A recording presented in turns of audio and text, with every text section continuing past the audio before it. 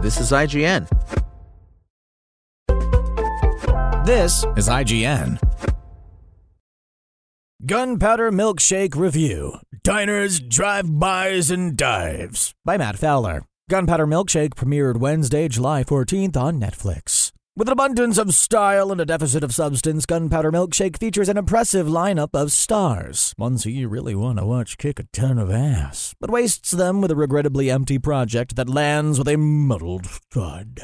A comic book movie that's not based on a comic book, Gunpowder Milkshake presents us with a hyper-stylized bubble world of shadowy money men, female assassins, an endless supply of disposable thugs, and a lone library that's meant to supply and train members of the Sisterhood. Greats Angela Bassett, Michelle Yeoh, and Carla Gugino play the stewards of the library, while the MCU's Karen Gillan plays a lone killer being targeted by, the very organization she works for. Gillan's Sam is the daughter of Lena Headey's Scarlett, a hitwoman who was forced to run out on her little girl 15 years earlier. Now Sam must reunite with Scarlett and join forces with the Sisterhood in order to take down the firm. It sounds more fun than it is. Despite the neon-colored sets and an attempt at a noirish pulpy production design, Gunpowder Milkshake is dragged down by DOA dialogue, rote action sequences, and just an overall lifelessness. As mentioned, it's assembled an awesome on-paper award-winning cast, including Paul Giamatti,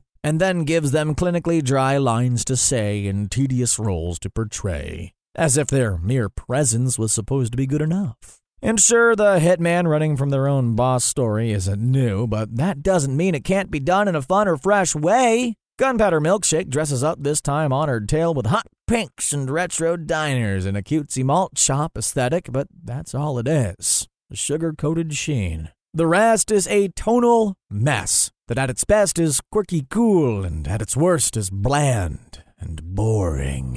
In an attempt to display its own unique landscape like a Sin City or a Kill Bill or even other decent Tarantino Rodriguez copycats, Gunpowder Milkshake creates an interesting snow globe that can't quite manifest the rest. It wants to employ Tarantino's use of a contrapuntal soundtrack, but it doesn't work. It wants its star, Gillan's Sam, to be a cosplay-ready heroine with her bowling jacket and a gun tightly taped to her hand. Her arms get paralyzed at one point, but it feels forced. And there's really no attempt made to have any of the characters be funny or interesting. To give the story a touch of heart, Chloe Coleman enters as Emily, a young girl who Sam must protect while also fending off her own company's crazed, screaming goons. Gillan's Sam is an effectively hard nut to crack, so it makes sense that she be given a young ward. But then everyone else in the story is also a gruff, steely badass, so it makes Sam feel less special by comparison. Only Carla Gugino's Matilda gets to sneak in some personality, embodying the polite and kind, front-facing, bespectacled librarian of the Sisterhood.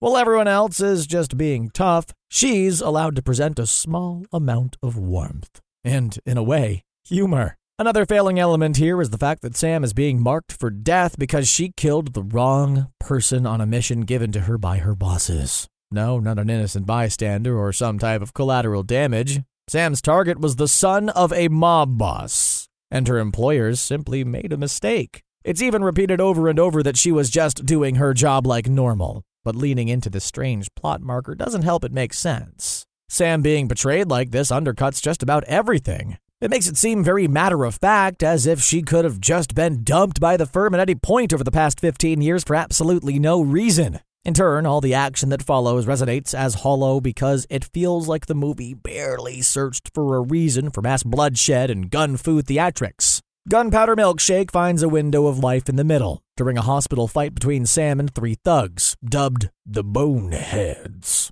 where her arms are rendered useless, and she has to tape a gun to one hand and a scalpel to the other, and use young Emily as an assist. It's a touch overly choreographed, but it's also the closest the film gets to feeling eccentric on its own terms. Most of the movie's big action is saved for the end when all the women can join together, but this bit of lunacy was the better showing. This second act run with Emily also made it seem like there was a different style of story forming. Sadly, there wasn't, and Emily is quietly shuffled back into the deck for the third act. The verdict. Gunpowder Milkshake does its formidable cast dirty with a bland script, recycled story, and an empty comic book style that does little but shine up a stale outing.